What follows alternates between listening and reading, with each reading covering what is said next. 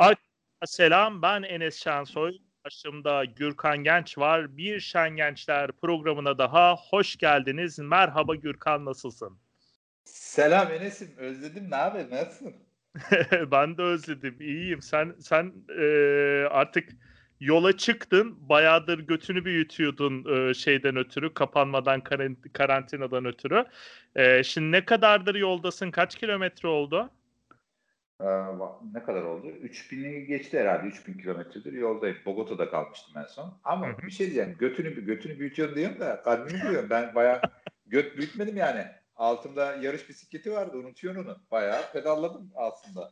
Ya yok ya, Ee, biraz lafın gelişi de ama ilk zamanlarda yol bisikleti gelene kadar bayağı bir oturdun ama, değil mi? evet, doğru. Yol bisikleti gelene kadar bir süre oturdum. Öbür bisiklette hasar vardı. Ee, Hı hı. Bu son bir sene yol bisikletiyle geçti neredeyse. Bir seneyi yol bisikletiyle geçirdim. Keyifliydi, onu zaten konuştuk daha önce. Aha. Güzel, eğlenceli geçti ama Mart ayında tekrar başladım. Artık yeni bisiklet gelince Mart ayında tekrar seyahate başladım. O da bir 3000 kilometreyi devirdim. Tamamen işte güneyi zaten gezmiştim ülkenin. Bogota'dan tekrar başlayıp Medellin'e doğru gidip Medellin'den işte Cartagena, Karayip sahilleri derken yukarıdan dönüp tekrar şeye geldim. Aslında tam Medellin değil, Armenya şehrine de gittim. Yani Ermenistan şehrine de gittim. Şimdi böyle söylüyorum. Hı hı. Ermenistan. Nasıl ya? Ermenistan burada Ne alaka? Güney ne Amerika. alaka? Güney Amerika'da. Geçenlerde Twitter'da ben bir şey yazmıştım, hatırlarsan. Aşağıdaki yerleşkelerden hangisinde kahve yetişir? Ha, evet. Ermenistan, Barcelona, Montenegro, Philadelphia, Kolombiya. Tabii ki baktığın zaman herkes Kolombiya'da kahve yetişir Evet. diye yazıyor. Ama benim sorum hangi yerleşkede kahve yetişir demiştim. Aslında yukarıda saydığım bütün nedenler şeylerde, şehirlerde, kasabalarda kahve yetişiyordu. Çünkü Hı hı. Filistin ülkesinde kahve yetişmiyor ama Hı. Filistin kasabasında, Kolombiya'da kahve yetişiyor Anladım. Ya gibi. senin soruların da böyle gıcık oluyor. Kusura bakma da hani fazla eliyorsun sen milleti. Yani o kadar da dikkat, hani yerleşkedir, ülkedir, bu kadar da ne bileyim ya. Öbür türlü sorsan cevaplar Herkes çok bilir. kolay olacak. Hı Herkes hı. bilir. Öyle araştırması lazım insanların. Öyle Doğru sorular doğru, geliyor. sen de Neyse, söylüyorsun. velhasıl bu Quindío bölgesine falan da gittim. Burada Hı Kolombiya'da şu anda gitmediğim kahve bölgesi bir tane kaldı. Şu anda oraya doğru pedallıyorum. Yukarı tarafa hı. doğru. Yani güneyine doğru pedallıyorum gene. Aha. Hatta güneydoğusuna doğru pedallıyorum. Orayı da bitirdikten sonra Kolombiya'daki bütün kahve diyarlarının tamamını gezmiş olacağım. Anladım ve böylelikle bölgenin tarımsal ana kaynağı sanırsam o bölgenin. Yani ülke hakkında etraflıca bilgi edinebilmek için önemli bir parçasını tamamen bitirmiş olacaksın zaten. Evet. Hem buradaki her bölgede kahve üreticileriyle de görüştüm. Her ülkede, her bölgede çiftçi arkadaşlarım da var şu anda. Hatta ne derler? Geçen işte bu şimdi e, Minka'nın güneyine gittim. Oradan dedim mi, bu seninle konuştuk, fotoğraflarını da paylaştım. Orada tanıştığım kahve derler çiftçisi Luis mesaj atmış. Ya Gürkan, çıkabildin mi patikalardan? Çok merak ediyoruz ailemle seni diye. Hı? Çünkü onlar da hani yol tarifi de veremiyorlar. Yani seninle Evet, birlikte gelmesi lazım. Seninle birlikte o kadar gelip sonra bir de adamların işi gücü var. evet. Bayağı o boş yerde. Heyecan dolu birkaç gün geçirdim yukarıda. Hı hı. Yani sonuçta her bölgede çiftçilerle gidip sohbet edip tanışıp yoluma devam ediyorum. Ya şimdi bugünkü konumuz biraz spesifik bir konu oldu. Hani senin aslında biraz macera, hani yakın zamanda sıcağı sıcağına yaşadığın bir rota, bir macera olayını konuşacağız da oraya gelmeden evvel ben şimdi biraz daha geriden alayım. Yola çıktın ya, yol bisikletinde hani biraz kondisyonu korudun ve sonra tekrardan bisiklete geri döndün. Yine buna benzer ara verip devam ettiğin anlar olmuştu, değil mi? Bu kadar uzun olmasa da. Oldu. Tabii şimdi bugünkü konumuz aslında zor yollar olsun. Hı hı. Yani bu sadece Ha, benim evet. değil. Biz seninle de zor yollar yaptık. Bizim yaptığımız Evet. yol yani çok Hı hı. bu zor yollar için de farklı ekipmanlar gerekiyor Enes. Ben burada yani bu son yaptığım yolculukta, Hı zor hı. yolda, ekipmanın bir kere daha ne kadar önemli olduğunu anladım. Hı hı. Mikrofondan çıt çıt ses geliyor lan. Mikrofon mu Tamam, kullanıyorsun? Ne şimdi yapıyorsun? sabitleşmiştir. Masayı hareket Ha, ettirince mikrofonda oluyor, saçmalıyor. yani zor yollar, senle birlikte girdiğimiz Fas'taki zor yolda da ekipman hakikaten Hı hı. değerliydi. Burada da daha farklı şeyler ön plana çıktı. Farklı bir coğrafyada, farklı bir hava koşulunda bu kadar bir ortama girmemiştim ben. Hı hı. Enteresan. Bunun da zorluğu vardı. E, Şimdi ne kadar daha önce de bu kadar uzun süre kaldım mı? Kaldım aslında. Yani Kolombiya'da da çok uzun kaldım. Güney Afrika'da, Şili'de, başka Yani Arabistan sabit olarak Yarımadası'nda. bisiklet sürmeden Evet. gereken kalmıştın değil mi? Şeyi merak Tabii ediyorum. tabii. Şuna geleceğim ben. Şimdi o zamanlar çok da bisiklete binmedin yani. Sabit kaldın ama bisiklet olmamıştı. Yani böyle bir deneyim yaşadın değil mi? Bisikletsiz sabit kalmalı. Tabii tabii kaldım. Heh. Hatta o Peki. zaman Afrika'da mesela Arap Yarımadası'nda çok kaldım. Hı Bisiklet hı. Hı. kullanmadım bir sürede. Orada Umman'da olsun, Birleşik Arap Emirliği'de olsun. Hı hı. Buralarda olabildiğince şiştim ben. Yani şiştim derken kullanmadım Kilo aldım. bisiklete ama kilo aldım. Sebebi de şuydu aslında. Afrika'ya giriyorsun. Hı hı. Yani yağlandırayım vücudu, açlıkla Ee, karşılaşabilirim Zaten vücudu her türlü yağlandırmam vereceğim. gerekiyor da her türlü vereceğiz zaten. Orada yiyeceğin yemek belli, sınırlı. Alacağın Göçmen, protein seninki belli, de sınırlı. göçmen kuş gibi olmuş. Hani göçeceğim, bir yağlanayım, öyle yola çıkayım der gibi. Aynen öyle yani. Aynen öyle Afrika'da durduğum zamanlar sürekli yağlanmaya çalışıyordum. Hı hı. Şimdi geldim. Güney Amerika'da mesela burada biraz da zorunluluktan kaldım. Hı hı. Mesela Şili'de pandemiye yakalandım. 10 ay Şili'de kaldım. 10 ay. Çünkü 5 ay şimdi şu anda Türkiye'de sokağa çıkma yasağı var. Bizim bu konuştuğumuz tarih 3 Evet. Mayıs 2021. Şu anda pandemiden dolayı 17 Mayıs'a kadar kapalı. Hı Kısmen hı. kapalı.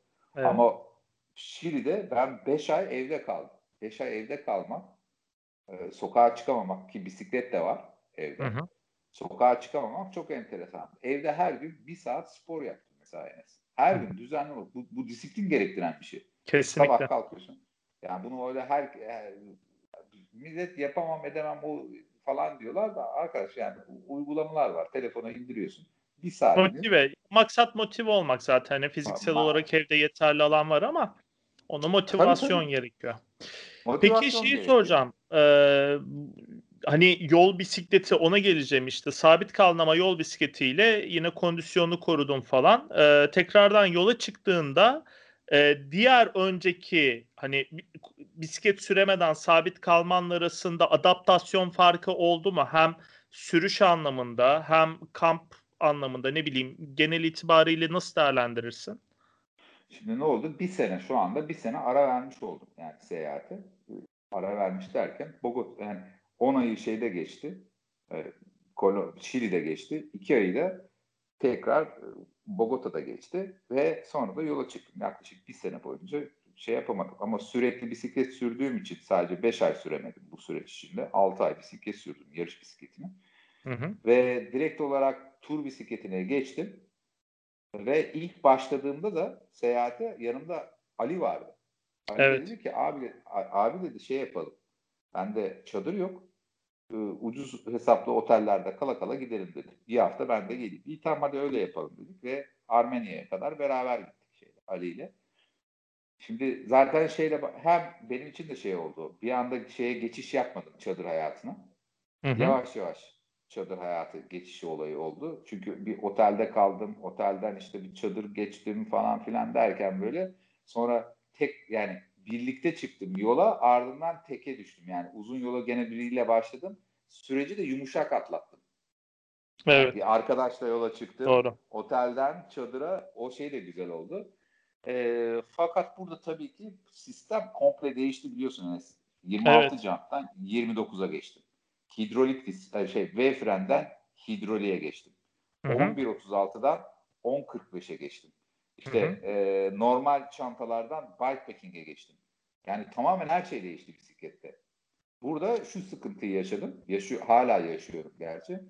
Benim o düzeneye oturtmam yıllarımı aldı yani sonuç olarak. O bisiklet üzerindeki sistemi. Şimdi bir anda her şey değişti. Yeni düzeneye oturtmak çok kolay olmadı. Evet. Hala da olmadı. Hala da bazı şeylerin eksikliklerini görüyorum veya ihtiyacım olduğunu görüyorum. Bagaj mesela yaptığım bagajın bir hatasını gördüm. Hı Şimdi hı. tekrar sanayiye gidip o bagajı düzelttirmem gerekiyor falan filan. Çanta dediğim gibi mesela bu kayış sistemi bikepacking'de yan tarafa işte dry bag takıyorlar, ondan sonra kayışla. Evet.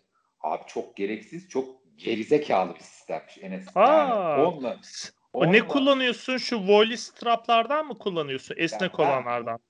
esnek olan onun başka bir Ha. modeli var. Benzer şeyler ama dry bag'ler var falan. Ben bu kadar gerizekalı bir sistem daha görmedim yani. Tamam mı? Vay, ilginç. Tam Kullanırsın. araştırdığım şeyler. Türkiye'de de bulamadığımız şeyler. Neden?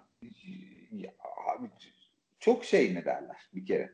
7 litrelik çantalar var. 7 litrelik çantaları şey yapıyorsun. Hı hı. Bölüyorsun falan filan. Enes o strap'ı aç, kayışı aç, onu çıkart. Ha. Kayışlar sarkıyor, çarpıyor. Aha. Pratiklik sıfır. Ha. Pratiklik sıfır. Gürkan, ama orada bak, tur üslubuyla çok alakalı bir mevzu. Şimdi bu bikepacking denen, özellikle hani bikepacking'in önceden de konuşmuştuk sanırsam bu mevzuları.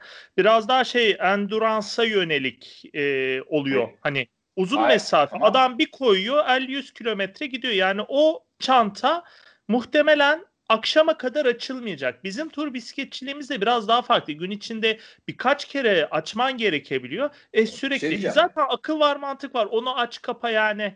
Bir o bahsettiğin strap açıyorsun. Ondan sonra dry bag açıyorsun. İçinden tombala çekiyorsun. Diyorsun ki Panier'ın, Orit Live'ın Allah'ı var. Gözünü seveyim Orit Live'ın diyorsun, değil mi? Çünkü çantayı çıkarması, takması kolay. Sen bir de her gün aynı rutini yapıyorsun. Bunu yapan adamlar kısa bir dönem, yani bir haftalık, 2 haftalık, işte bu TCR tipi yarışlarda kısa vadeli yapıyorlar bunları, ama sen hani bu sonuçta senin bir yaşamının bir parçası, her gün o çantaları topluyorsun, bisiklete bağlıyorsun, sonra tekrardan da geri söküyorsun. Tabii ki senin için kullanışlılık daha önemli, çünkü her gün aynı şey yapınca bıkıyorsun, hakikaten bıkıyorsun. Seninle beraber yaşadım bunu 3 ay boyunca. Yani ne kadar kolay, ne kadar pratik, o kadar iyi.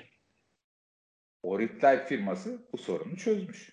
Artık Evet. o şeylere gerek kalmamış. Bisikletin Pennier çünkü mantığıyla yapmışlar. evet, peynir mantığıyla ön tarafına bikepackingler için bir şey yapmış. Front pack diye bir çanta yapmış. Bunu da yeni çıkartmıştı ben yola çıkmadan. Şunlardan göndersenize bana 2 tane dedim. Çünkü bilmiyorum nasıl. Ya Enes, kral çanta yapmış adamlar. Ya. Lan dedim, bunlar nerede bunca senedir? Niye bu böyle şey yapmıyorsunuz, bizi koca koca peynirlerle gezdirdiniz? Şu küçük şeyleri yapmadınız yani. Çok güzel yapmış adam. Ya, Bir büyük de firmaların sorunu bu oluyor. Yani bildikleri bir yol var, alternatifleri göremiyor. Küçükleri işte bikepacking'i çıkarmadı, Orit Life çıkarmadı ve çok geç çıkardı çantalarına. çok Yok, geç çıkarttı. yani bir ton firma çıktı. Bunların yanında hani bir ton, daha doğrusu birkaç tane profesyonel firma çıktı. Apidura'dır, bilmem nesidir, yancılarıdır. Orta segment firmalar çıktı. Onun dışında butikler çıktı. Bizim Türkiye'deki, ne bileyim, işte Pekturay'da olsun, başka Anunnaki var ve benzeri firmalar da var. Bunlar hani daha butik üretim yapıyor mesela. Yani bunlar bile çıktı. Oritler bayağı bir geriden geldi, ama tam geldi. Çünkü bunların da avantajı ne? Çok sağlam malzeme bilgisi var bunlarda. Üretim bilgisi sağlam var. Sonuçta Oritlab'de gidip bunlar gibi yapsa, biz bunu strapla bağlayalım dese, hakikaten ben gülerdim. Yani zaten var bu. Senin zaten Pannier, Oritlab'in Pannier çantaların mantığı da bundan dolayı güzel. Hemen takıp çıkartıyorsun. Kancalı sistem, takıldığında da yerinden kıpırdamıyor. Saniyelik şey. Zaten o teknolojiyi buraya adapte etmesi gerekiyordu. Zaten diğer firmalar bunu başaramadıkları için bu temel ilkel sistemle yapıyordu. İşte strapla bağlıyor, bilmem ne. Ama işte Oritlay piyasaya girdi. Hakkını da vermiş anladığım kadarıyla. Ne kadar benim Enes ulaşabileceğim muhteşem seviyelerde olmasa yapmış. da. Enes o kadar güzel Aha. yapmış ki şu öndeki çantaları direkt Sallanmıyor mu? İlk sorun bu olur. Sallanmıyor mu? sallanmıyor. Enes Süper. sallanmıyor. Olağanüstü yapmışlar. Çok hoş yapmışlar. Ve o kadar pratik açılıyor ki yani yerinden çok rahat çıkıyor. Çok rahat oturuyor. Halbuki de şey de var. Oturtamama gibi bir ihtimali de yok. Onun oturduktan sonra yerinden çıkma ihtimali de yok.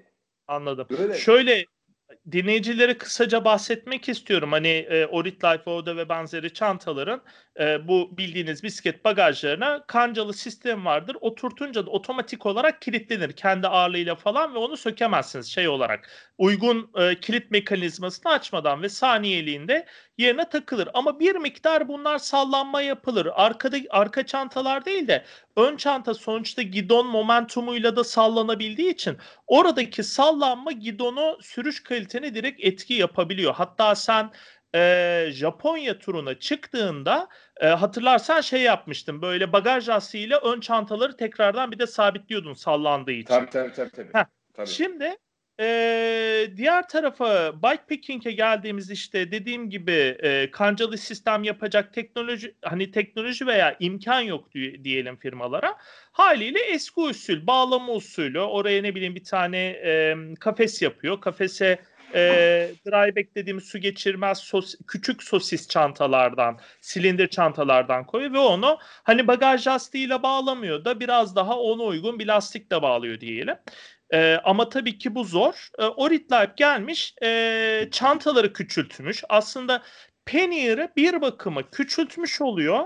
Biraz daha sanırsam yapısal anlamda kalıplı bir çanta yapıyor. Hani içindeki o nasıl söyleyeyim kumaş olarak da esnemeyecek, sallanmayacak bir malzeme şey yapıyor.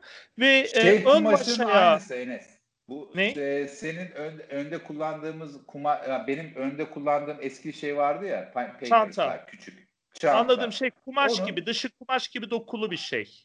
Değil mi? aynen o Heh. evet onun gibi petek desenleriyle Peki arı peteği desenleriyle öyle kolay yırtılacak bir şey de değil. Çok hafif.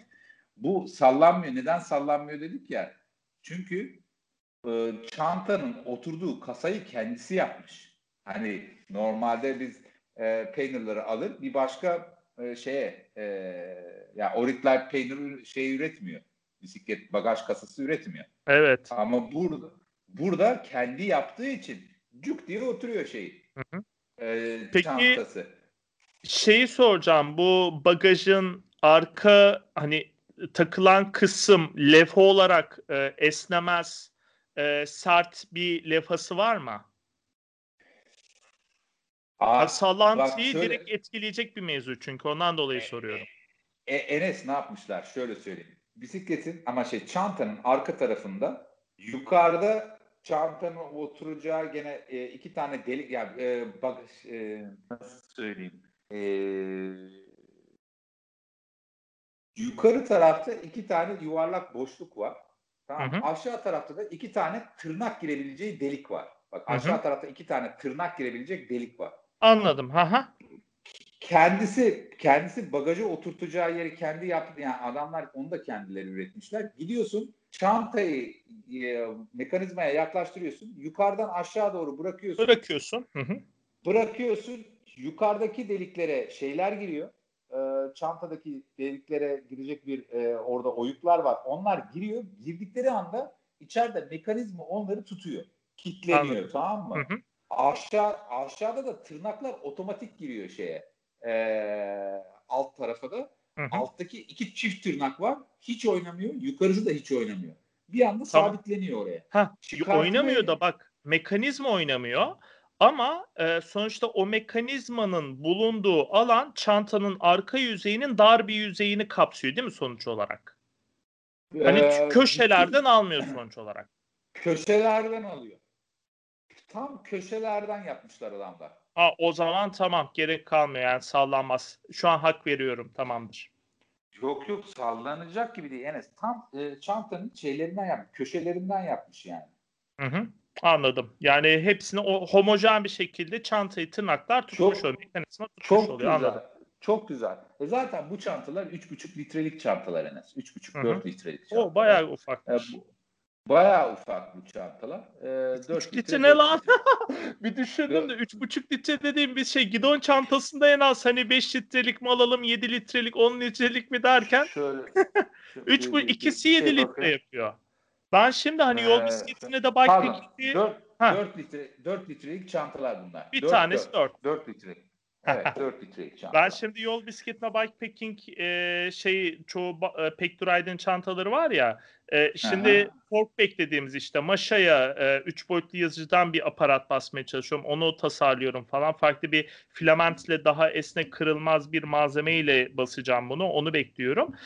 Çanta olarak da piyasada dryback araştırırken Decathlon'un şey için, marin için ya da ne bileyim kano için falan kullandığı dryback'ler var ki hakikaten güzel. Fiyatı hani piyasada fiyatını hak eden, fiyatının bile hani piyasa fiyatının üzerinde kalitesi olduğunu düşündüm. En azından malzeme kalitesi. Elimde tuttuğumda bunu çok rahat hissedebiliyorum. O çantaları aldım. Bunların tanesi 10 litre mesela. Ama şimdi bilmiyorum bunlar büyük mü kaçar, küçük mü kaçar deneyeceğim. Evet. Olmaz elimden çıkarır beşliklere geçerim ama şeyi bilemedim. Hani bikepackinglere sığmak zor. Hani sen de bikepacking yapıyorsun ama seninki hani dünya turu olduğu için bayağı bir şey. Her yerinde bir çantalar var ufak ufak. Ben de şimdi Şimdi karşılaştırıyorum. Sen 4 litre diyorsun. Benimkinin tanesi 10 litre. 2 tanesi 20 litre. İlginç şey olacak. yaptım. Şöyle bir şey yaptım. Şimdi bunlar 4 lira. İnternet ekipman sayfasına koydum nasıl düzenlediğimi bu çantaları. Şimdi önde 2 tane bunlardan vardı. Arkada dry bag'ler vardı. Orit Type'a söyledim.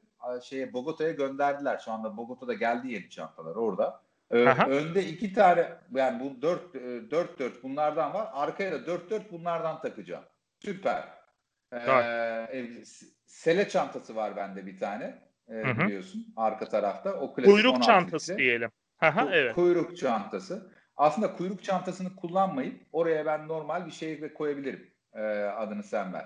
Bir Dryback. dry bag koyabilirim. Çünkü benim o Evet. kuyruk çantasında sadece tulum var. Tulum taşıyorum. Başka hiçbir şey taşımıyorum. Sadece tulum var o kuyruk Hmm. çantasında. Hafif olduğu için tamam taşınabiliyorum orada Hı hı. rahatlıkla. Sadece tulumum duruyor. Şimdi Güzel. ön tarafa geçtiğimde ön tarafta o gene 16 litrelik şey var. Silindir çantalar var ya Orit Life'ın. Evet. Bikepacking çantası. Aha. Gidon'da. Onun içi de hafif. Ben oraları da hafiflettim. Bir tek bende gidon çantası hala 6 litrelik bizim standart gidon o bizde olmak zorunda. Hı Çünkü hı. yanımıza benim her şey onun içinde elektronik eşyalar. Hayati ve değerli eşyalar diyelim. Tabii. Fotoğraf makinesi, GoPro, işte Kindle, iPad falan hepsi onun içinde duruyor. Onun Hı içinde hı. duruyor. Pasaportum, paralarım, kredi kartlarım falan onu aldım mı bisikletin geri kalanı. Ağır şeyler mesela drone onları şeye aldım. Çantasına adını sen ver. O yan çantaların kadro çantasına mı? Yok kadro çantasına. Aha. Kadronun üçgenin içindeki çantaya aldım. Böylelikle hani ocak da Güvenli bir orada duruyor. yer. Evet. Tabii. Ocak da orada duruyor. Ondan sonracıma drone da orada duruyor. Drone ve elektronik eşya, ağırlık olan her şey tam merkeze koydum bütün ağırlığı. O 4 litrelik çantaların içinde sadece kıyafet var. Bak Anladım. 4 her iki tarafta kıyafet var. Arkadaki dörtlüde bir tanesinde uyku tulumu var. Pardon bir tanesinde çadır var. Bir tanesinde mat var. Bu kadar. Anladım. Aslında olabildikçe hafifledi bu bisiklet. Şöyle bir şeye baktığımda hafifledi diyorum ama gene 26 litre ile 25 litre arasında 25 kilo yük var bende gene. Gürkan, bir de ben şeyi fark etmiştim. Bu bikepacking çantalarıyla hani yarı bikepacking çantası, seninki artık full bikepacking oldu. Ben yine önde Evet. pannier kullanıyorum. Kadro çantası bikepacking sınıfına giriyor. Kadro üstü çanta var. Kuyruk çantası var falan filan. Hani böyle biraz karışık, melezli benimki. Şimdi bikepacking'de şöyle bir şey var. Çantaların boyutu, hacmi küçük. Ama çok parçalı, yani bisikletin her tarafına dağıtabiliyorsun. Ve iki önemli detay fark ettim. Hani senden de onay istiyorum veya eleştirini istiyorum. Birinci mevzu, çanta sayısı çok olunca organizasyon kolay oluyor. Başlangıçta uyum zor oluyor ama oturtunca o şeyin çok kolay. Yani İstediğin şeyi tek bir çantayı açıp tek hamlede alabiliyorsun. Yani bulabiliyorsun her şeyini kolaylıkla. Pannier'da biraz tombala çekiyorsun. Hani ön çanta, arka çanta hepsi hacimli çantalar. Ve hatırlarsan o Pannier çantaları da hacimli ya. Hangilerini çok kullanırım, hangilerini az kullanırım? Yukarıdan aşağıya doğru bir sıralama yapmaya çalışırsın ama o hiçbir zaman tutmaz. Sürekli şey olur yani, alttaki gerekir böyle. Murphy kanunu gibi.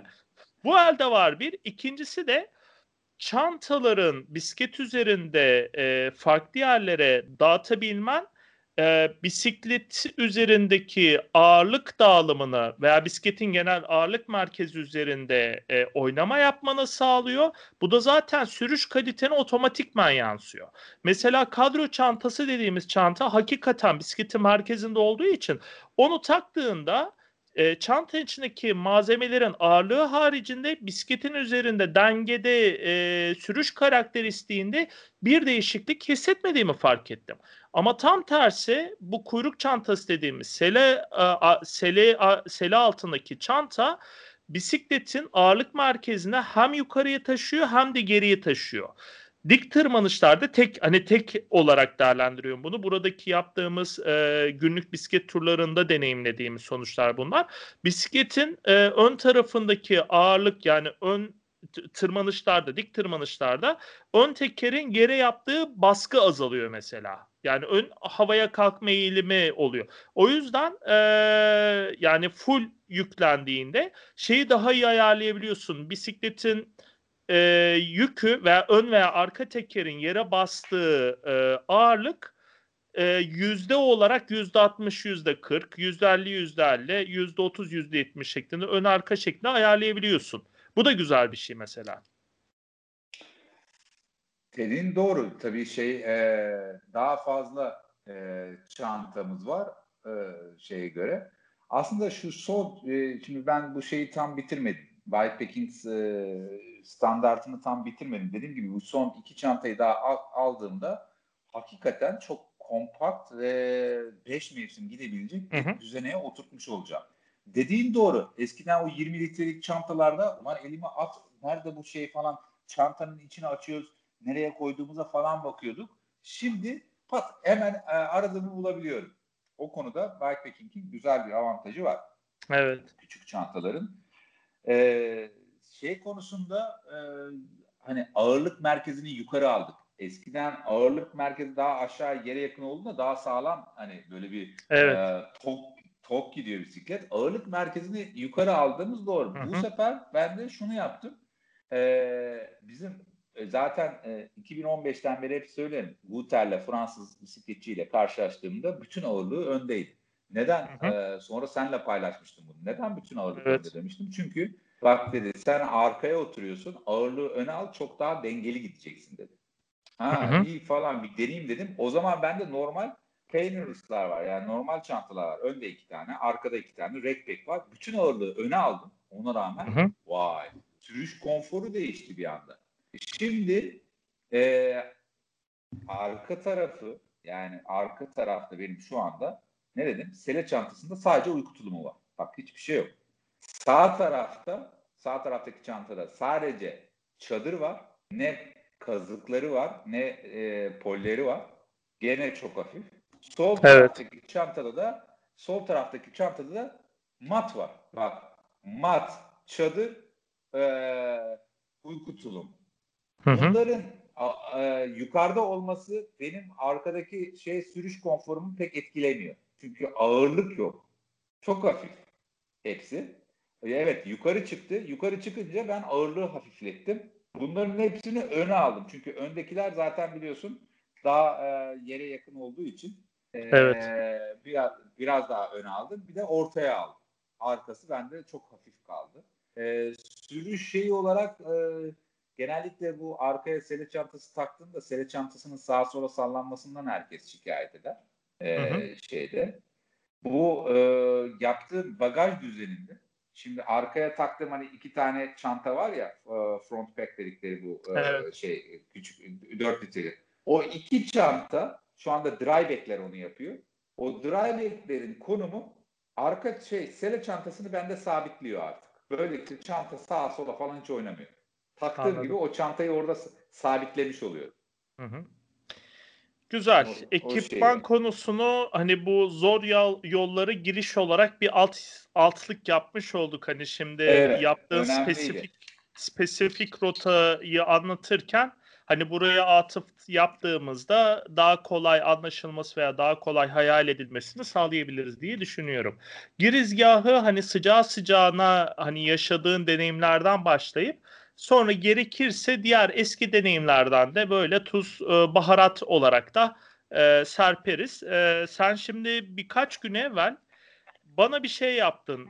Bana bir mesaj geldi. Garmin InReach'ten. Gürkan, ben buraya kamp attım. Her şey yolunda diye. Allah Allah dedim, herhalde sistemi deniyor. Link geldi, işte konumun geldi. Konumuna baktım. Allah'ın dağında bir yerdesin. Baktım yol yok. Herhalde dedim GPS konumu şaşırdı. Yani orada ne işi var Gürkan'ın? Orada şimdi o cihazlar aslında çok önemli.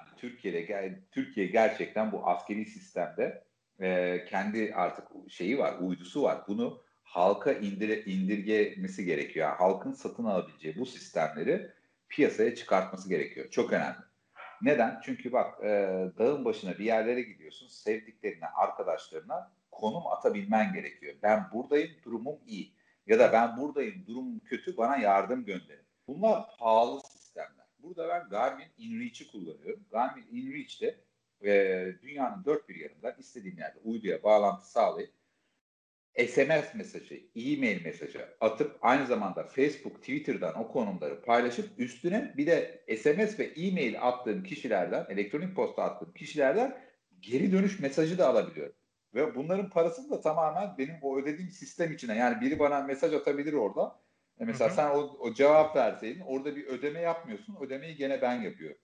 Anladım.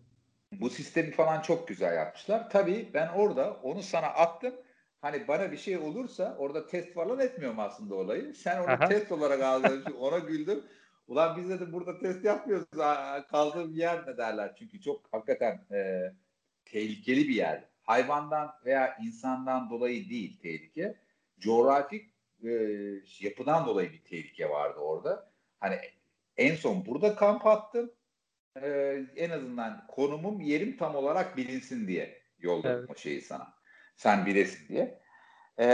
Orada tabii yani bazen öyle alanlara giriyoruz ki beklemiyorsun o alanın o kadar zor olduğunu. Gerçi yukarıda insanlar bana şunu söylediler. Gürkan, aşağıya giden bir yol yok. Yani varsa karayolu değil o. Motosikletler giremiyor. Katırlarla gidilen bir yol var. Sen bu bisikletle oraya giremezsin dediler. Şimdi Ki düşün bu. genelde de şey olur hani yerel halk senin yaptıklarını bilmediği için ya bu giremez der ama muhtemelen gidilebilir bir yoldur deyip girmeye meyledersin. Hani biz de bunu çok yaşıyoruz zaten. Evet, ben de girmeye mail ettim. Aşağıda şeyi de biliyorum. Neler olduğunu görmek istediğim bir yer orada hani bulunmak istediğim bir nokta da var.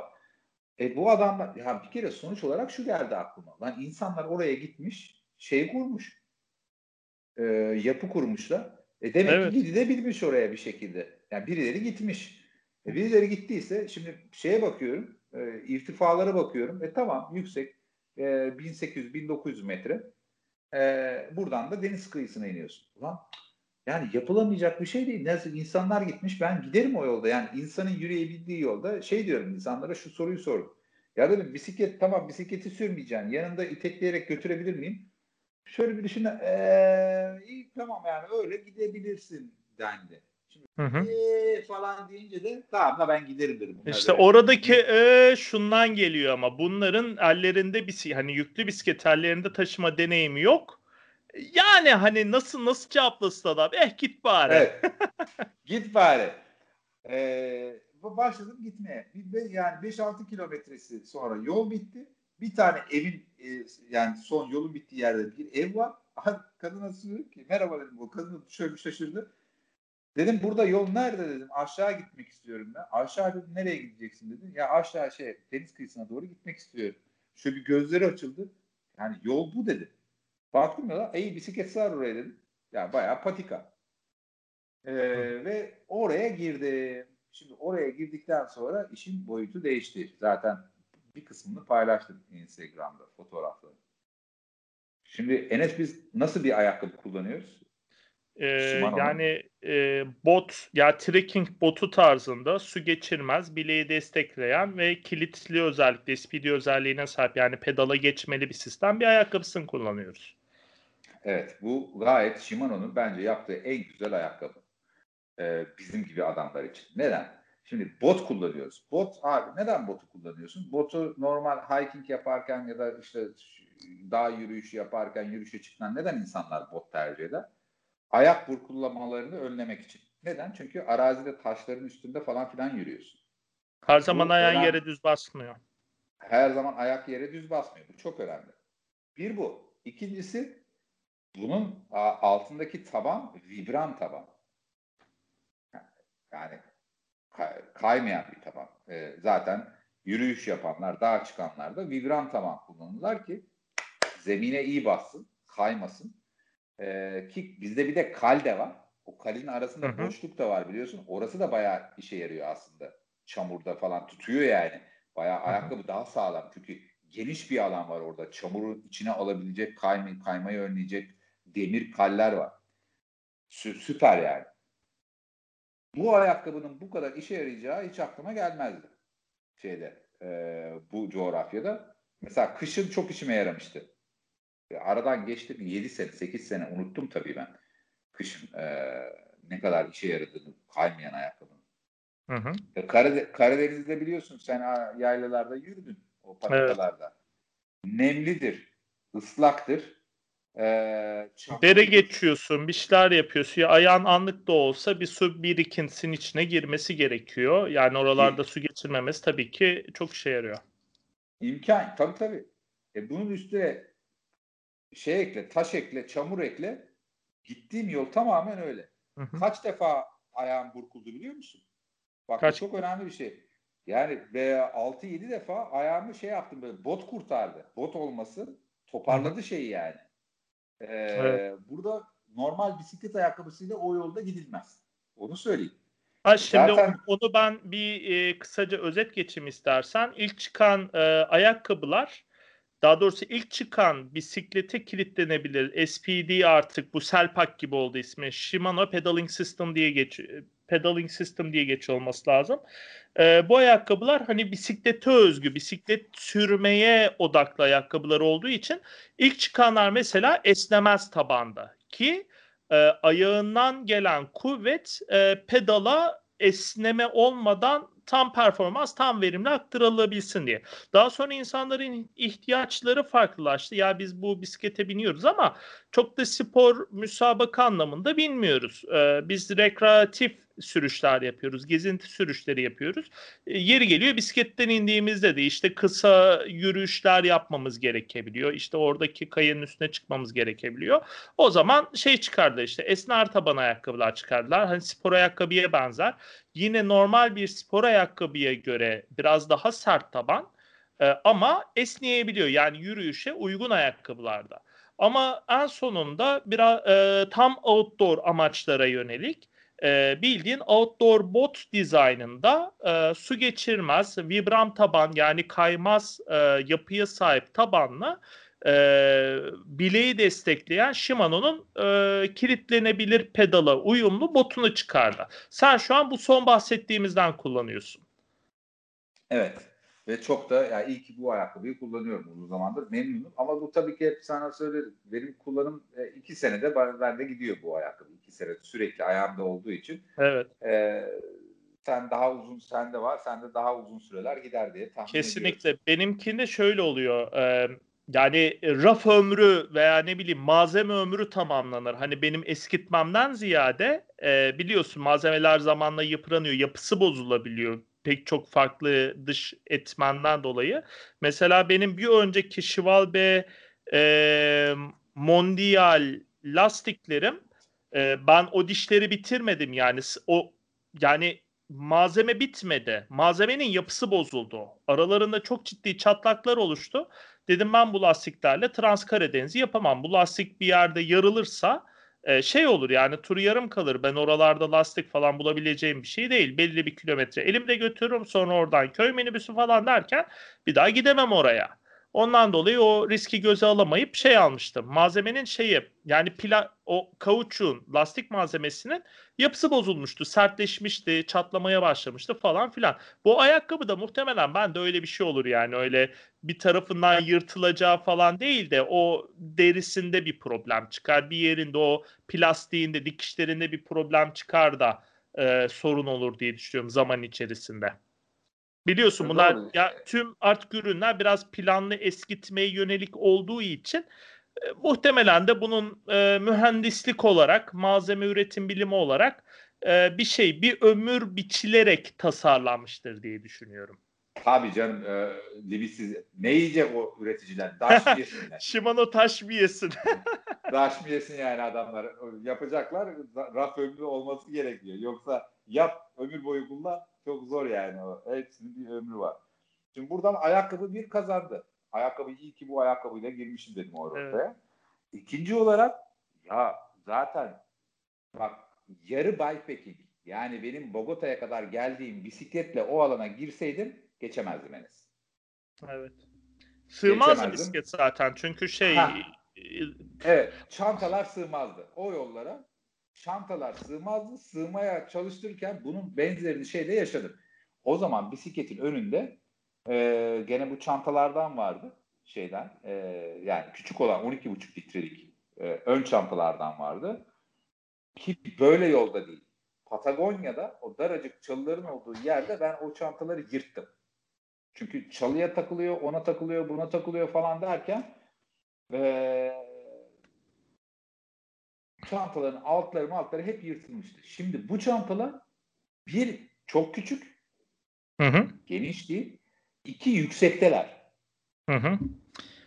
Yerdeki çıkıntı yapan taşların falan üzerinden geçmiş oluyor çünkü. Ona hala alışamadım. Şimdi sen 9 sene boyunca öndeki çantalar aman oraya çarpacak, aman buraya çarpacak, aman altı değecek mi diye düşün. Şimdi bu çantalarla gezerken sürekli bir tedirginliği var. Hesaplayamıyorum hala tam şeyi. Değecek mi falan. Bakıyorum böyle, oho, daha Bir nerede ton pay mesafe? var. Bir ton pay var lan diyorum. Buna alışmakla vakit alacak. Spor arabadan jipe geçtim. Altı Aynen. çarpar mı? Aynen öyle. Lan bayağı mesafe var. Ee, ne derler? Gene o yolda çantaları mesela, hani bisikleti taşımak, itmek ağır bir bisiklet. Çok zorladı beni. O bir gerçek. Ama bu bisiklet çok yüklü bisiklet. Bir de şimdi o alana girdim. Tamam, bisikleti bu sefer o daracık yerlerde de götürebiliyorum. Bu da çok güzel. Büyük taşlar var. O taşların arasından da geçebiliyorum. Ya Her şey süper. lafını böleceğim Ee, şimdi. Şeyden de bahsetmek lazım. Fotoğraflardan az çok anladım da ben. Hani podcast'i dinleyenler belki o fotoğrafları görmemiş bile olabilir. Geçtiğin yolun biraz tasvir edersen nereden nereye bağlanıyor, ne kadar hani iniyor muydun, çıkıyor muydun, zemin kalitesi. Mesela şey gördüm. Patika böyle oyulmuş yarı tünel ne bileyim kanal gibi düşün. Yani hem kanal gibi. sen hem Evet. bisikletin yan yana ayakta duramıyorsun. Sen muhtemelen o kanalın üst tarafındaydın. Hani bu tip detayları verirsen o çantaların neden oraya rahat uyum sağladığını veya pannier çantaların neden oradan gidemeyeceğini biraz daha iyi hayal edebiliriz. Şöyle söyleyeyim Enes'ciğim. Bisikletin yani yanında itekleyerek o kanallara ben giremiyorum. Yan Hı yana giremiyordum. Dediğim gibi ya kanalın üstündeyim, tamam, ya kanalın üstünden bisikleti itekliyorum ki bisiklet oraya zaten tam sığabiliyor. Eğer hı hı. o büyük çanta dediğim, o şu anda yani 12,5 litrelik çantalardan bahsediyorum. Onlardan olsa zaten oraya sığamıyor o bisiklet. Onları çıkartman gerekiyor. Ha, ne yaparsın? Çıkartırsın, ileriye koyarsın. Sonra bisikleti geri dönersin. Bisikleti alırsın, devam edersin, geri takarsın. Taktın, biraz gittin, başka bir kanal. Tekrar çantaları çıkar. Böyle zaten o şekilde orayı geçemezsin. Çünkü Evet. ne yemeğin yeter ne suyun yeter o şeye, sürece. Ekstra yorulursun. O da ayrı bir olay. Kanala birlikte sığmıyoruz bisikletle. Ben ya yan tarafta bir ayağımı sokuyorum, bir ayağım duvarda, emekliye geçiyorsun. Böyle bir salak bir geçiş modeliyle. Veya yukarıya çıkıyorsun, kanalın yukarısından itekleyebiliyorsun. Hı O hı. kanalın yukarısına da çıkabilirsen. Çok zordu Evet. hakikaten. Her zaman kanalın yukarısına da çıkamıyorsun. Ve bu böyle bayağı uzun bir şeydi. Alanda vardı. Peki Bu zemin kalitesi nasıldı? zemin Vibram kalitesi taban diyorsun yani. Vibram taban niye kaymaz bir yok. ayakkabıya ihtiyaç duyayım ki işte. Hani onu anlat biraz. Tabii zemin taş var. Çamur var. Islak. Şimdi buraya normal kalli bir bisiklet ayakkabısıyla zaten girdin. Bir kere ayağın ıslanacak çorabın. Abi yani bu ne kadar 9 saat gitmişim. 9 saat orada bisikletle cebelleşmişim ben. Burada ıslak ayakkabılarla bir şey yapacaksın. Evet. Çorapla, ayakla falan. Yani bu çekilmez. İki, bot olması. Ee, Ayakkabının zaten belli bir seviyesine kadar çamurun içinde gidiyorsun hep. Hı hı. Ayakkabı o botun boğaz seviyesine kadar fotoğrafta onu koymamışım oraya da fotoğraflarını işte internet sayfasında bölümü yazarken alacağım. Ayakkabı zaten batmış şey. Normal ayakkabı olsa ayak zaten çamurun içinde. Evet. Bir de orada şey de kullandım ben. Aslında botun seviyesini de geçti. Tozluk vardı ayakta. Hı hı. Tozluk var. Tozluk da kullandım. Zaten sonraki gün üzerime tamamen şey giydim. Pantolon giydim. Pantolonla o alanı yürüdüm. Neden? Çünkü o kadar bitki örtüsü şey oldu ki, sıklaştı ki ayağının her tarafını kesmeye başlayacak. Bir. İkincisi bu bölgede bir zehirli bir de örümcek vardı zehirli. Çünkü yani balta girmemiş bir alana Hı hı. giriyorsun. Onlar da var.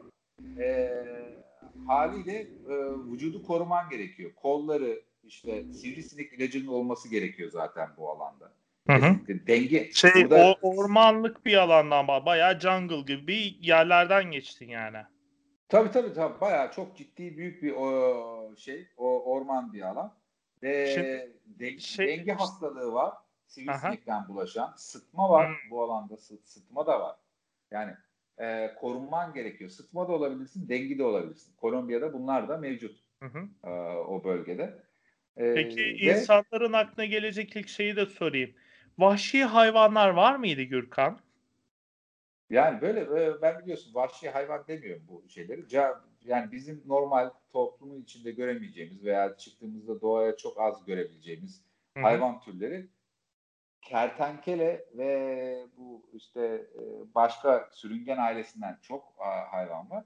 İkinci olarak o sana konum gönderdiğim yer, şimdi burada ekipman hani oraya da geçeyim oradan hayvanlara geçeceğim. Aha. Sana fotoğrafını gönderdim. O fotoğraf internette yok şu anda. Nasıl bir yerde kamp attığımı. Evet. Yazıya koyacağım. Şimdi çadırı koyduğum yeri gördüm. Orada Aha. sana o mesajı atmamın sebebi hava karardı. Tamam mı? Hava karardı ve ben çadırı koyacak bir yer bulamadım. Düz bir alan bulamadım kendime.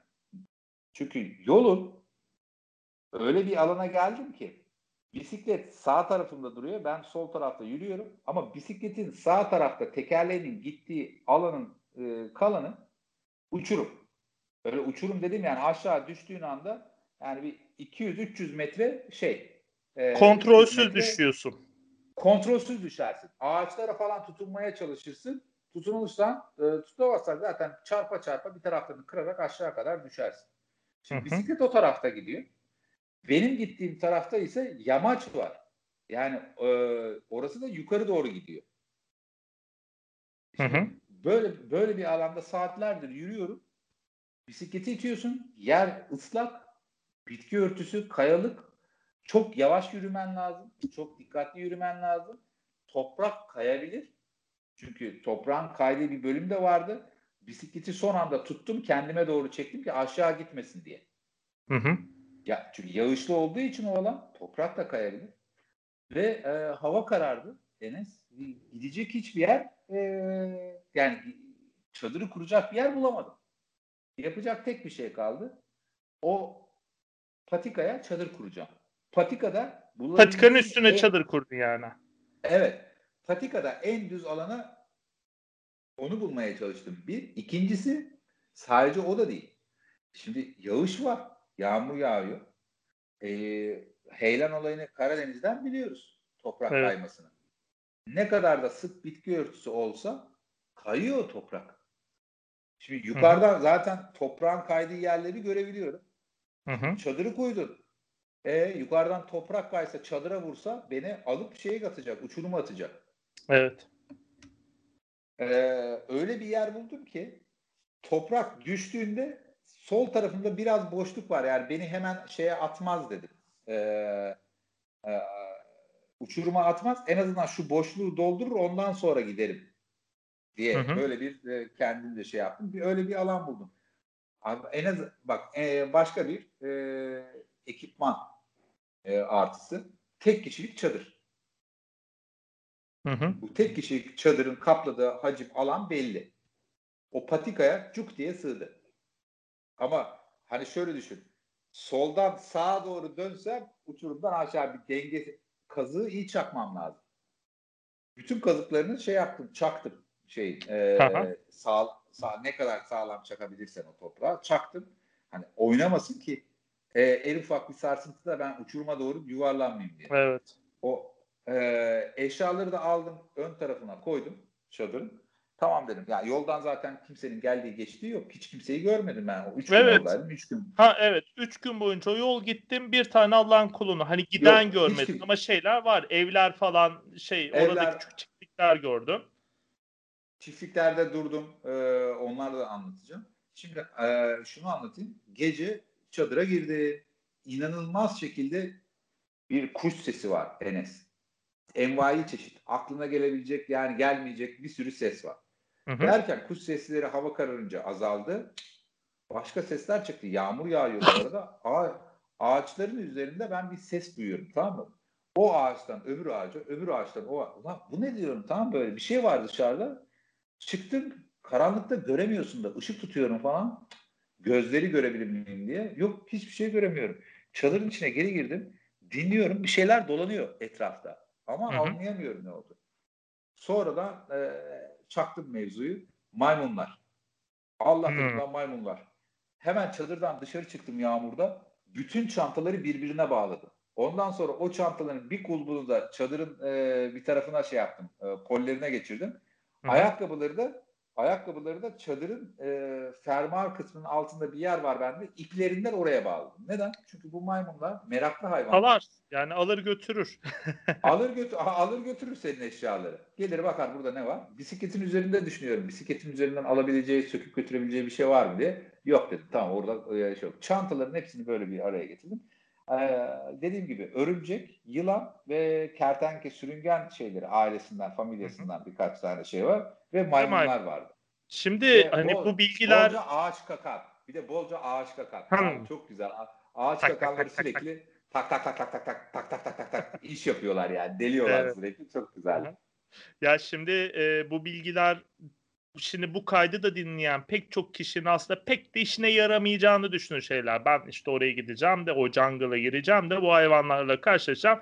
Bu deneyimleri işte maymun çantaya götürür. Hani bu bilgiler onla veya akrepten, örümcekten bahsettim. Bunların sokma durum falan. Bunlar pek ihtiyaçlarına yaramayacak gibi bir bilgi gözükebilir ama hemen ben bunu mesela Türkiye'ye örneklendireyim. Sen şimdi ayakkabını dışarıda bırakırsan bir bakmışsın sabah teki yok. İtin biri almış gitmiş. Sonra tek ayak seke seke etrafta ararsın mesela ayakkabı ararsın. Yani böyle durumlar var. İlla ki veya yine ayakkabını dışarıda bıraktın diyelim. Hani çadırın dışında. Bu çadırın bir iç yaşam bölümü olur. Bir de pek çok modelde bagaj dediğimiz bölüm vardır. Bagaj denilen bölüm yukarıdan hani yağmur rüzgar yemesin diye tentesi vardır ama dışarıdan direkt çıplak toprağa basar. Mesela o ayakkabıların içine yine börtü böcek girebilir. Sen bunu fark etmeden ayağını geçirirsin. Yani hiç hoş olmaz. En iyi ihtimalle bir ürperirsin ve hayvanın da canına kastetmiş olursun. Yani bu tip çok farkındaysan şu var. Spesifik bir tur yapıyorsun, zor bir tur yapıyorsun ama temel önlem noktaları yine aynı. Tabii tabii. Mesela ayakkabıyı sen dışarıda bıraktın. Aha. Bir kere şey söyleyeyim. Bu süreçte 2 defa örümcek çıkarttım içeriden. Bak neyi çıkartıyorum.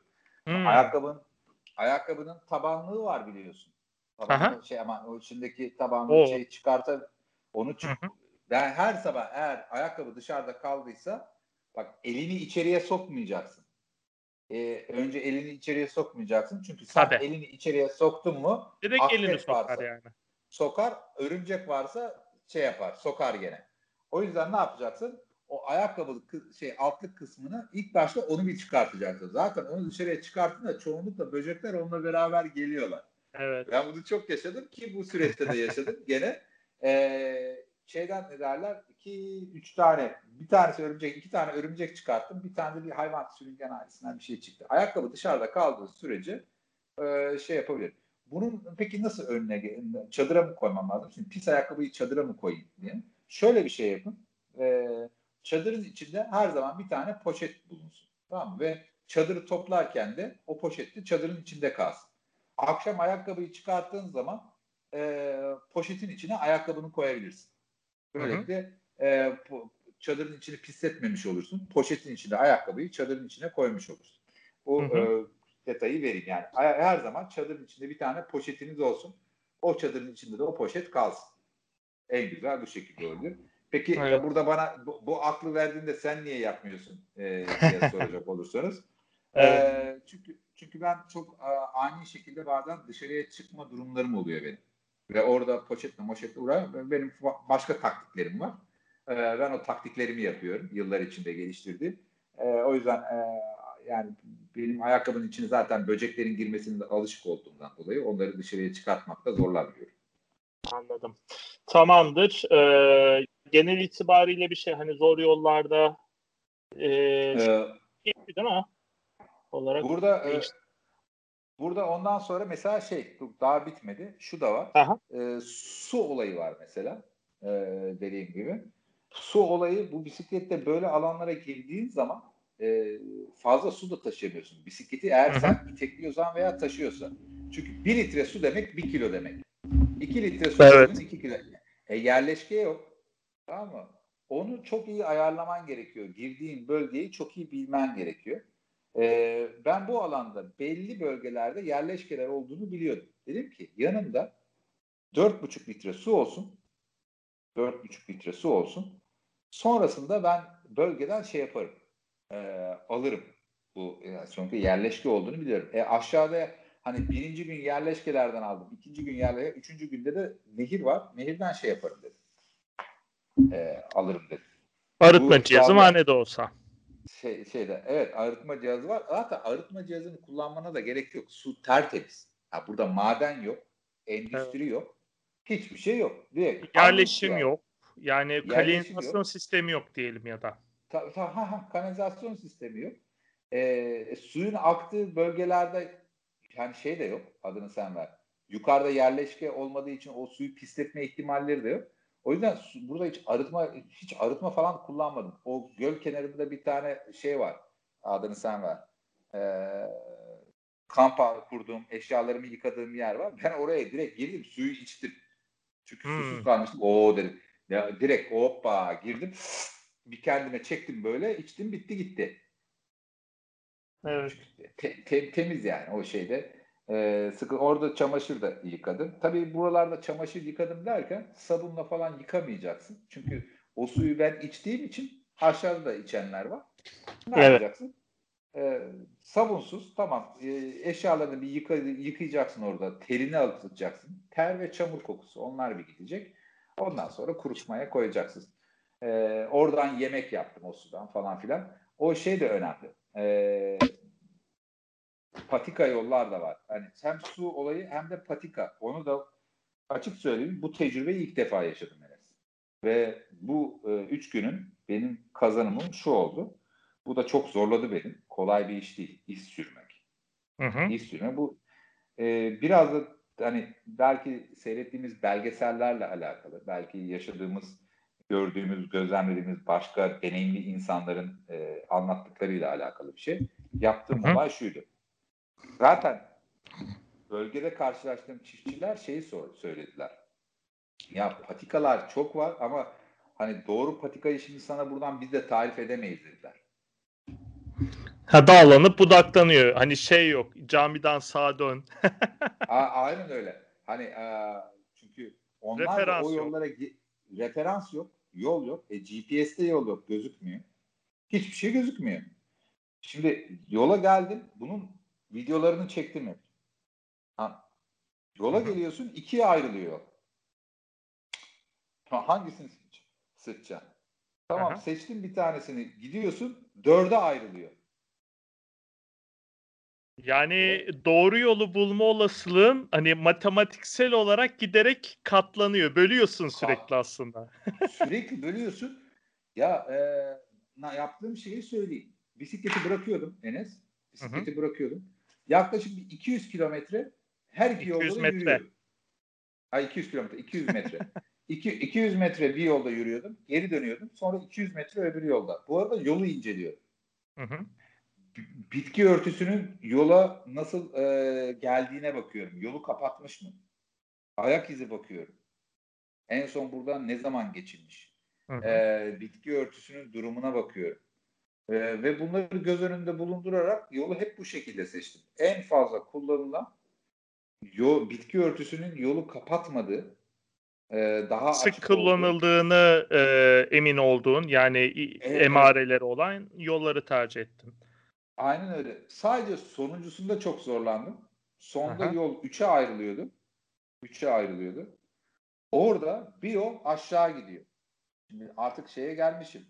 Yaklaşmışım sona. Ama bir yol aşağı gidiyor. İki yol da ileri gidiyor. Dedim ki yani buradan eğer aşağı inersem bir daha bisikleti yukarı itmem benim bir günüme mal olacak, zaten suyum yok. Hı hı. Suyum Yani bitti. bir daha yol çıkmaz da geri çıkman gerekirse bayağı patlamış olacaksın yani. Patlamış olacak.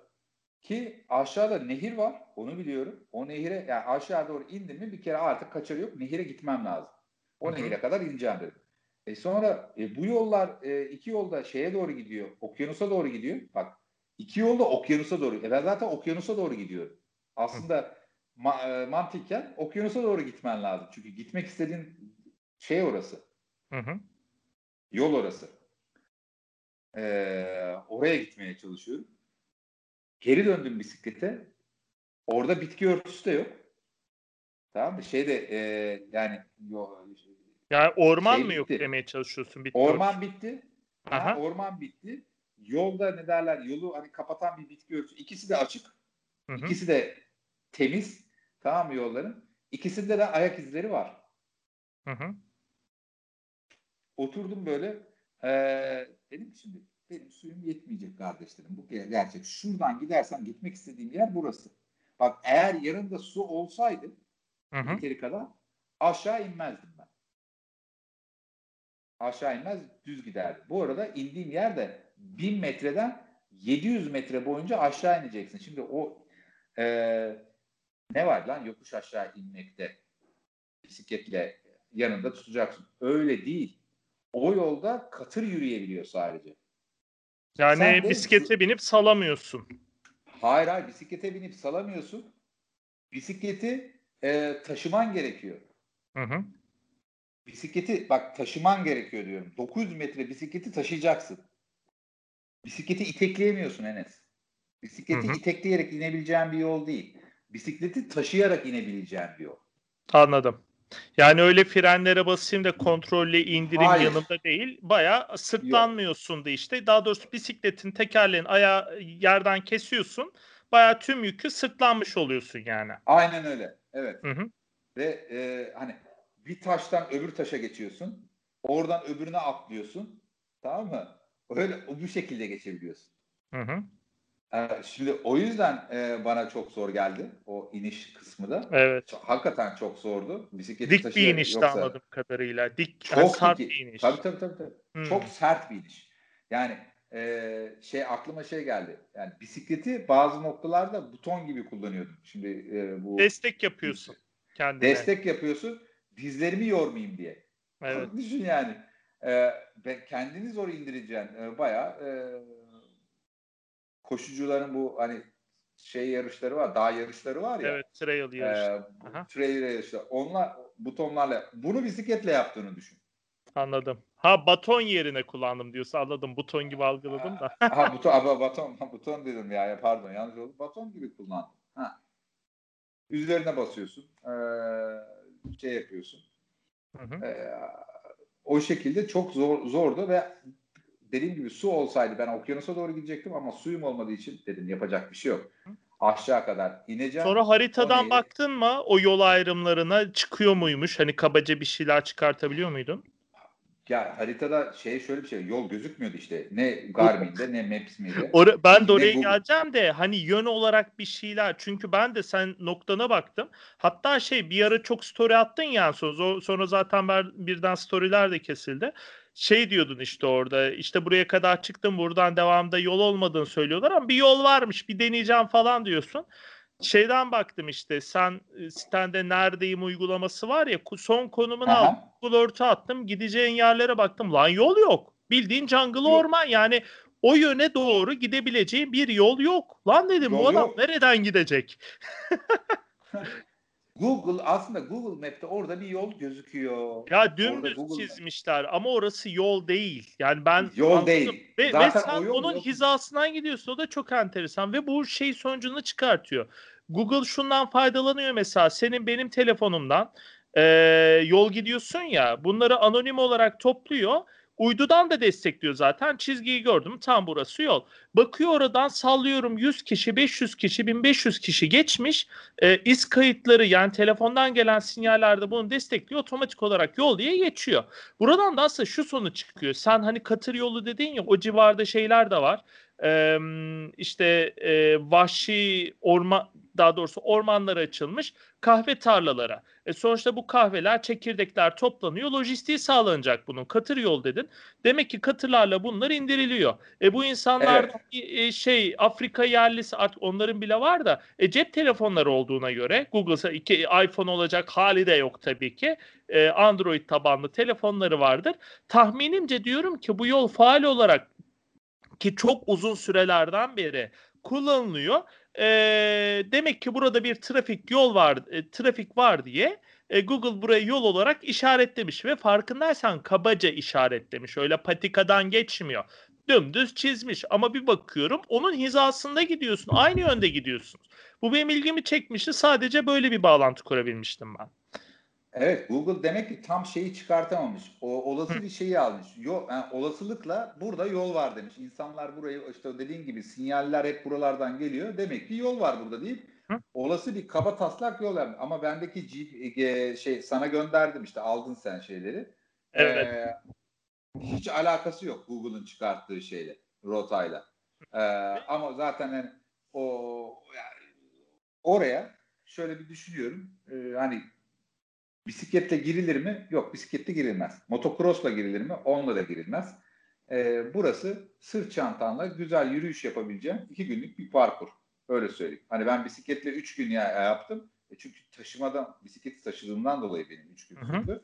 Ama normalde orayı 2 günde yürüyüş parkuruyla çok güzel Evet. yaparsın. Onda bir sıkıntı Ve olmaz yani. değil ama orası yani böyle bir özelliği yok. Bir levha falan görmeden turistik bir Likya yolu gibi falan. Kırmızı beyaz işaretler falan görmedin değil mi mesela? Yok yok, hiç öyle bir şey yok. Yok canım, Öyle bir hiç öyle bir şey yok. amacı yok yani o Yok rotanın. yok. Zaten ben oraya yaptım. iOverland'e tam o sana gönderdiğim çadır Aha. noktasının olduğu yerden bir işaret koydum. Orada bir tek benim işaretim var şu anda. Başka hiç kimsenin yok. Eğer oraya bir başkası da işaret koyarsa yani daha doğrusu oraya gidip sonuçta burada birisi kamp kurmuş deyip oraya giderse muhtemelen sana bol küfürlü ifadeler içeren bir mesaj atar diye tahmin ediyorum. Ama ben oraya yazdım. Bu alan bu bölgede gidebileceğiniz en zor rotalardan bir tanesi. Sakın bisikletle hani normal tur bisikletinizle bu bölgeye girmeyin. Hı hı. Bikepacking'e girerken bile bir kere daha düşünün. Oldukça zor bir parkurdur. Bölgenin ne derler? Çok fazla patika var. Yolu seçmeniz çok zor olacak. Eğer bu bölgeye girmeyi planlıyorsanız lütfen bana şu adreslerden ulaşın ki size Detay rota vereyim. bilgisini Rota bilgisi evet. GPX dosyasını size göndereyim ki sizler benim gibi oturup da saatlerce patikadan hangi patikaya gireceğim, ne yapacağım, ne diyeceğim, nerede su alacağım, nerede su Hı, alabileceğim noktalar var bunları size söyleyeyim evet. diye bir mesaj bıraktım. Hı hı. Başkaları da geçerse oradan böyle bir artımız olsun. İyiymiş. Peki kısaca ben şimdi şundan bahsettim. Sen bana hani bir baktım ben çocuğun gideceği bölgeye bakıyorum, bir şey yok. Hadi rotayı dolaştın dedin yani, bayağı zordu. Sonra senden rotayı istedim. Geçtiğin iz kaydını istedim. Onu attım. Yine gözükmüyor. Çok çok bölük pörçük yol parçaları görüyorum. Hakikaten patika katır yolu tarzında. Ve ben bak şunu samimiyetle söyleyebilirim ki o tip yolu ben Ordu'da hani günübirlik bisiklet turlarına, yani yüksüz MTB bisikletimle rotalar çizip o rotaları dolaşırken ben öyle yollara rota çizmiyorum. Yani o derece manasız yollar, onu söyleyebilirim ve şey yok. O rotalar bölük pörçük hani o çizgiler, o patika izleri bütün olmadığı için bağlayamıyorum bir tarafa. Çünkü orman kapatıyor bilmem ne yukarıdan. Ve şey çok dikkatim çekmişti. Böyle ara ara çatılar var, evler var. Allah Allah diyorum, ne alaka burada falan. Tabii ki sen oralardan geçtin. Oralardaki kahve olayından da biraz bahsetsene. Hani bilmiyorum, milletle konuşup bilgi alabilme şansın oldu mu? Neden oralar o şeyler? Çünkü o lojistiği zor bir yer. Hani sonuçta bir tarım yapıyorsun bir şekilde. Yani o zaman bu bayağı bir eski kahve tarlaları olması gerektiğini düşünüyorum. Çünkü oralara ev yapıyorsun. Oralara malzeme taşıyacaksın. Bayağı bir şey, yani bir bakıma eziyetli olaylar olması lazım. Zaten benim de ilk sorduğum, şimdi evleri gördüm. Lan bayağı Aha. sıva mıva yapılmış buraya. Tuğla getirilmiş. Yani uğraşılmış, ev yapılmış. Ya dedim, siz bu eşyaları buraya neyle getirdiniz dedim. Katırlarla getirdik dediler. Hı hı. Süper dedim. Tamam, güzel. Buradan eşyaları da, ya kahve üretimini katırlarla geri aşağıya gönderiyorsunuz. Evet. Şimdi oranın özelliği şu Enes. Şimdi bak, birçok şeyin çok zor ulaştığı nokta orası. Buraya gübre götüremezsin. Hı hı. Kimyasal ilaç götüremezsin. Tamam mı? Veya Ka, ka, çevredeki kimyasal ilaçlarla tarım yapan insanların kimyasal tortuları oraya ulaşamaz. Ulaşamaz. Organik tarımda hani Bölge, bu bir kıstastır çünkü. tabii daha da detaya gireyim. Bölgede egzoz yok. Haliyle. Egzoz, yani şey Egzoz var, olmadığı için katır osuruğu. katır osuru en fazla. Yani bölgede hiç bitki popülasyonuna zarar verecek herhangi bir şey yok. Hı hı. Burada yetişen meyveyi, sebzeyi, limonu, portakalı, kahveyi sen düşün. Şimdi bir orada portakal yedim. Vallahi yediğim en güzel portakaldı. Onu söyleyeyim şu ana Vay. kadar. Hı hı. Adam, çiftlikte oturdum, sana dedi bir tane şey yapayım dedi. İçecek yapayım dedi. Limonlu portakal dedi. Valla dedim, çok güzel olur dedim. Sonra da işte ne derler, nereye gideceğimi söyledi benim. Hangi rotadan nereye gideceğimi. Velhasıl o sırada işte oturduk. Bir de ben bu insanların pek fazla fotoğrafını falan çekmeyi sevmem. Çünkü rahatsız oluyorlar Enes, böyle Tabii, yerlere tabii, gittiğinde. tabii, tabii. Uzaylıymış gibi. Kamerayı böyle aşağı koydum. Tamam, şey yaparken özellikle sizin bir fotoğrafınızı çekebilir miyim demedim. Biz konuşurken de kayda bastım. Hı hı. Şu soruyu sordum. Ya bu Ve doğal bölgede olsun, doğal ses tonuyla. evet, Çünkü ister istemez insan bilinçaltından bile şey oluyor. Üslubu, ses tonu, anlatacakları falan değişebiliyor. En güzeli doğal kayıtlar hakikaten. evet, o yüzden kamerayı böyle bir arka tarafa koydum. Orada duruyor. Ben şey sordum bunlara. Yani burada kahve üretimi yapıyorsunuz. Peki bir soru soracağım. Kolombiya'da birçok kahve üretimi yapılan eyalet var. Burası Sierra Nevada eyaletiydi. Dedim, bu bölgede üretilen kahve çekirdekleri sizin bu bölgede, şeyi söyleyebilir misiniz? Kolombiya'nın en iyi çekirdekleri burada üretiliyor diyebilir Hı hı. misiniz dedi. Şöyle bir düşündüler, konuştular kendi aralarında. Diyemeyiz dediler. Ee, Burada evet, bizim çekirdeğimiz güzeldir ama buradan daha güzel bölgede var dedi. Kahve çekirdeği konusunda. Sana yeni bir Evet. nokta mı çıktı yani keşfedilecek? Bana yeni bir nokta değil, benim geçtiğim nokta çıktı Ha. aslında. Şey şaşırdım. Neden peki bunu? Dedi, oranın toprağı daha, işte bak burada mesela bazen bizdeki bilgiler de yetersiz kalıyor. Yani Evet. ziraatçı değiliz. Hı hı. Toprağın verimliliği. Tamam, Doğru. evet, burada bak Ekosistem süper, hiç kimyasal götürmüyorlar, egzoz yok, endüstri yok, bilmem ne yok, o yok, bu yok. Ama toprak kalitesi bak buranın mesela aşağıdaki güneydeki kadar iyi değilmiş. Hı hı. Onu söylediler. Ha bak bunu bilmiyordum. Ama dedi ondan sonra gelen ikinci bölge biziz dedi. Çünkü burada 5-6 tane var, bölge var. Güney Amerika'da kahve üretimi yapılan. İkinci sırada biz varız dedi. Ben de dedim süper falan filan. Sohbet, muhabbet. Telefonları da varmış. Şeylerini de aldım. Telefonlarını da aldım. Hı Çünkü hı. şehre iniyorlar. Kahveleri toplayıp şehre iniyorlar. Orada Evet. yaşıyorlar. Hani hatta bana mesaj Gürkan, attılar. Sonra, onların için. hı hı. Ya hayatları şöyle geçiyor Enes. Oradaki insanların. İnekleri var. Tavukları var. Kahveleri var. Meyveleri, sebzeleri var. Her şeyleri var orada aslında. Aşağıya inip de yani 3 gün yaklaşık bir gün boyunca katırla yol alıp şehre inip de şehirden yukarıya götürecekleri pek bir şey yok gibi aslında. Hı hı. Bu bir aileydi. İkinci aileyle tanıştım. 2 aileyle tanıştım. İkinci ailede bütün sülale 12 kişi yaşıyorlar. Büyük bir ev yapmışlar kendilerine. Çevresi tamamen gene Bu arada kahve tarlalarını görmen de çok zor. Ormanın şeyinden dolayı. Sürekli yağmur yağıyor. Orman sürekli kapatmış bu alanları tabii ki. Göremiyorsun Evet. kahve tarlalarını. E, Fakat insanlar yaşıyor oralarda ve e, hani çocuklarla oturup sohbet de etme imkanım da oldu. 2 çocukla orada. E, Hani okullar varmış. Okul nerede dedim. Sonra o okuldan da geçtim. Hı Ya yürüyorlar. Yaklaşık bir tane bir yere aşağılara okul yapmışlar. hı. Hı. Yaklaşık bir saat yürüdükten sonra okullarına varıyorlar onlar. Anladım. Peki bu çiftliklerin araç ulaşım yollarına yürüme veya katır süresi hani günlük mesafeler değil mi? Senin gibi 2-3 gün yürümüyorlardır. Yok yok canım öyle değil. Benim Ha. gibi şey yapmıyorlar. Seninki Ee, biraz daha oluyor yani en zor oluyor en tabii ki. tep en tepedeki en aşağıya 5 saatte gidiyormuş. 5-6 saatte. Anladım. Ha tamam yani saatlik mevzular. Bu daha oldu. Tabii Daha mantıklı bir bilgi oldu şimdi. tabii Peki 6 saat. doğru. Şimdi ben ağzımdan kaçırmış oldum ama sen bu rotayı ne kadar zamanda yaptın? Ben tam olarak 3. gün çıktım rotadan. 3. gün öğlen çıktım rotadan. Peki bu rotada bisiklete binebildin mi?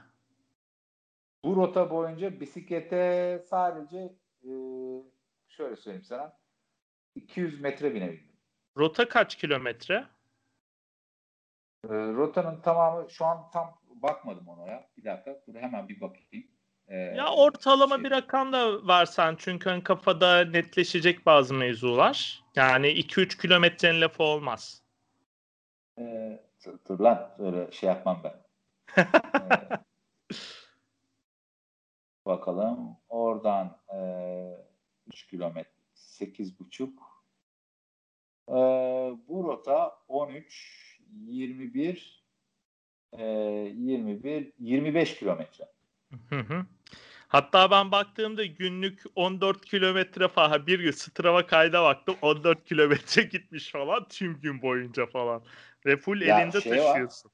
Bak bir dakika. 14 şurada bak. 13 kilometre var. Bak 8 13 kilometre var. 13 Hı kilometrenin hı. şeyine bakalım.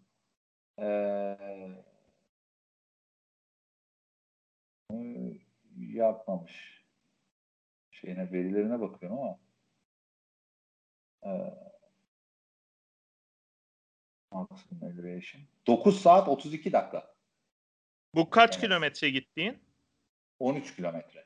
13 kilometre. Strava'dan baktın. Nereden baktın? Strava'dan baktım şimdi ben de. Ortalamayı da söyle. Ortalama hızın. Yani hareketli ortalama süren. 6 kilometre. 6 kilometre. Yok saatte 6 kilometre hız değildir. O daha düşüktür ya. Daha düşük. Average speed 6 yazmış buraya da. O daha İlginç. düşüktür yani. Neyse bakarız ona. Ben yavaştan toparlamak istiyorum. Hani bunu bıraksak Evet. birkaç saat daha konuşurum da benim de dışarıya da yapmam gereken bir iki iş var. Olarak toparlamak istiyorum. Hani bu özellikle bilgileri istedim. Yani yaptığın tur hani o rotada aslında bir bisiklet turu değildi. Bisikleti taşımış oldun, ekspedisyon yapmış oldun. Bisikletini bir yerden hani rotanın hani daha genel çerçevede bisiklet turunda e, yolu bağlayabilmek adına bisikletini taşıdın. Ki bu aslında bisiklet turlarında bizim sevdiğimiz güzel avantajlardan birisi. Bisiklet dediğimiz olay toplu ulaşımla entegre olabiliyor. Motorlu taşıtlara yani özel kişisel motorlu taşıtlara entegre olabiliyor ve kendimiz yeri geldiğinde bisikletin gidemeyeceği yerlerde engel aşırtabiliyoruz, elimizde taşıyabiliyoruz. Bu güzel bir şey. Ama bunu bir aktivite anlamında ben açıkçası mantık olarak değerlendiremiyorum. Fakat problem çözme olarak hani bir şey başarmak veya bir ihtiyacı gidermek anlamında işte bu yol geçilecek. Ya çok dolaşacaksın diyelim ya da o alanı bir şekilde geçmen gerekiyor. O amaçlarda mantıklı oluyor. Ve Türkiye'de benim aklımda benim gözlemlediğim 2 tane örnek var ki muhtemelen daha farklı daha fazla örnek de vardır. Birisi Orhan Kılıç abimiz bisiklet turcularından. O mesela onun bir projesiydi, bunu gerçekleştirdi yıllar evvel. Kaçkarları bisikletle aştı. Şimdi bir taraftan yaylara çıkıyorsun ki yaylalar üzerinden bile tur yapmak bayağı zor. Zor. Sürekli tırmanış yapıyorsun. Yol kalitesi kötü. Hep toprak, eğimler insani değil ve yüksek rakımlarda sürüyorsun ve Kaçkarlar üzerinden araç ile geçebilmen mümkün değil. Zaten trans Kaçkarları dağcılar yapıyor.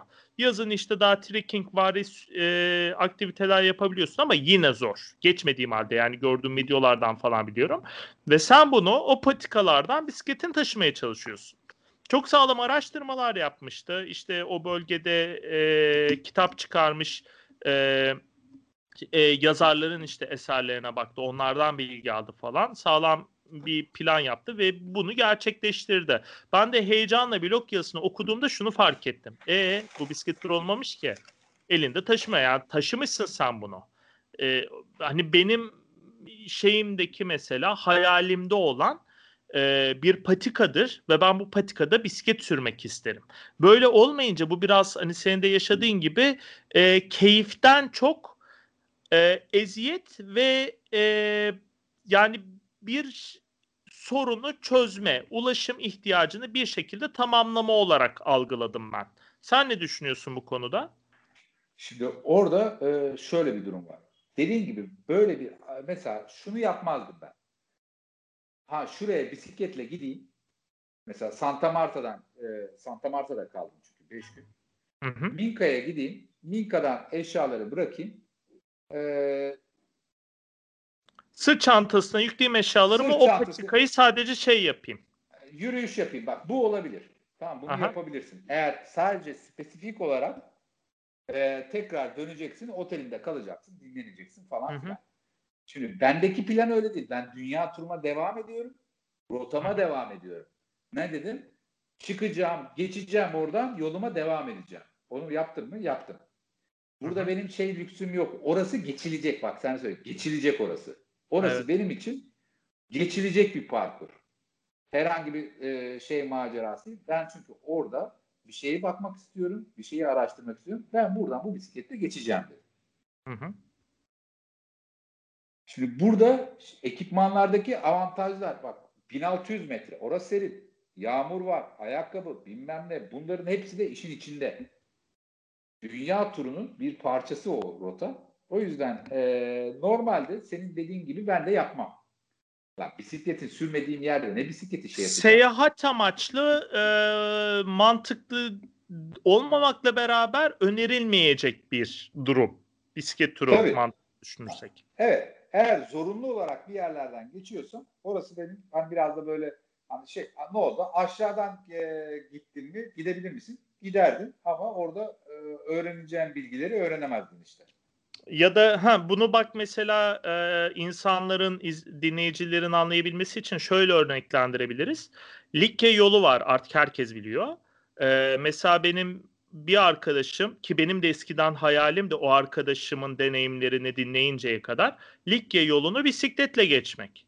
Bir kısmını geçti, artık o da sıkıldı. Çünkü bisiklete binemiyorsun Likya yolunda. Tamamen elinde taşıyorsun. Çok çok nadir parça parça biniyorsun. Bir anlamı olmuyor. Hani bisiklet dediğin hani daha seri bir şekilde, yürüyüşten daha hızlı bir şekilde hareket edebilmen gerektiriyor.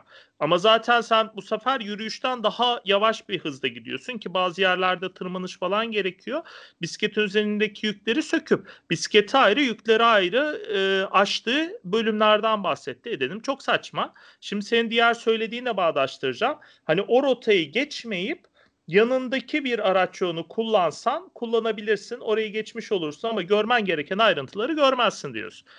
Mesela Likya yolu diye bisiklet turu yapan arkadaşlar var ki bunu eleştirmek için söylemiyorum. Aradaki farkı söylemek için göstermek için söylüyorum. Hani o Likya yolunun geçtiği kıyıda paralelinde sonuçta araç yolu var. Orada yol yaptılar. Gördükleri şey yani asfalt, ne bileyim işte tabelalar, arabalar, biraz çevrede doğa falan filan. Ama o gerçek doğaya el değmemiş, hani kısmen el değmemiş doğaya, o denize, o bitkilere, o ruha diyeyim, dokunamamış oluyorsun. Bu da şu sonucu çıkartıyor. Arkadaş sen bisiklet hani ne diyelim 14-15 anahtarla Philips tornavida olan yeri açmaya çalışıyorsun. Saçma bir şey. Yani orası yürüyüş parkuru. Oraya bisikletle girme. Arkadaşa dönüyor olay. Evet, dediğinde haklısın. Ben aşağıdan gitseydim o bilgileri öğrenemeyecektim. Louise'le Evet. tanışamayacaktım. Hı hı. İnsanlarla oturup sohbet edemeyecektim. Ekipmanın ve bikepacking'de ürünlerini bu kadar güzel test edemeyecektim. Kendi ekipmanımın farklı şeylerini göremeyecektim. O yol bana farklı bir deneyim kattı. Ee, Aslında burada olan o yolu geçmek değil, o yolda aldığın bilgiler, deneyimler ve hikayeler oluyor. evet, aynen öyle. Ve bu podcast'i senle yapabildik işte. Evet. Sohbet şeydi. Evet, güzel oldu. Yola devam. Ben Bogota'ya doğru ilerliyorum. Aynen tamamdır. Şöyle bitirmek istiyorum ben. Normalde bu bizim yaptığımız bu podcastleri ki şu an aslında tam istediğim şey oldu. Diğer öncekiler hep sabitti çünkü. Sen Japonya turuna çıkarken o zaman daha biz ne blog, hani sen ne blogun vardı ne şey vardı. Böyle senden düzenli aralıklarla bir şekilde iletişim kurup bunları hani radyo programı gibi, o zamanlar adı podcast falan bir şey yok da hatırlarsan.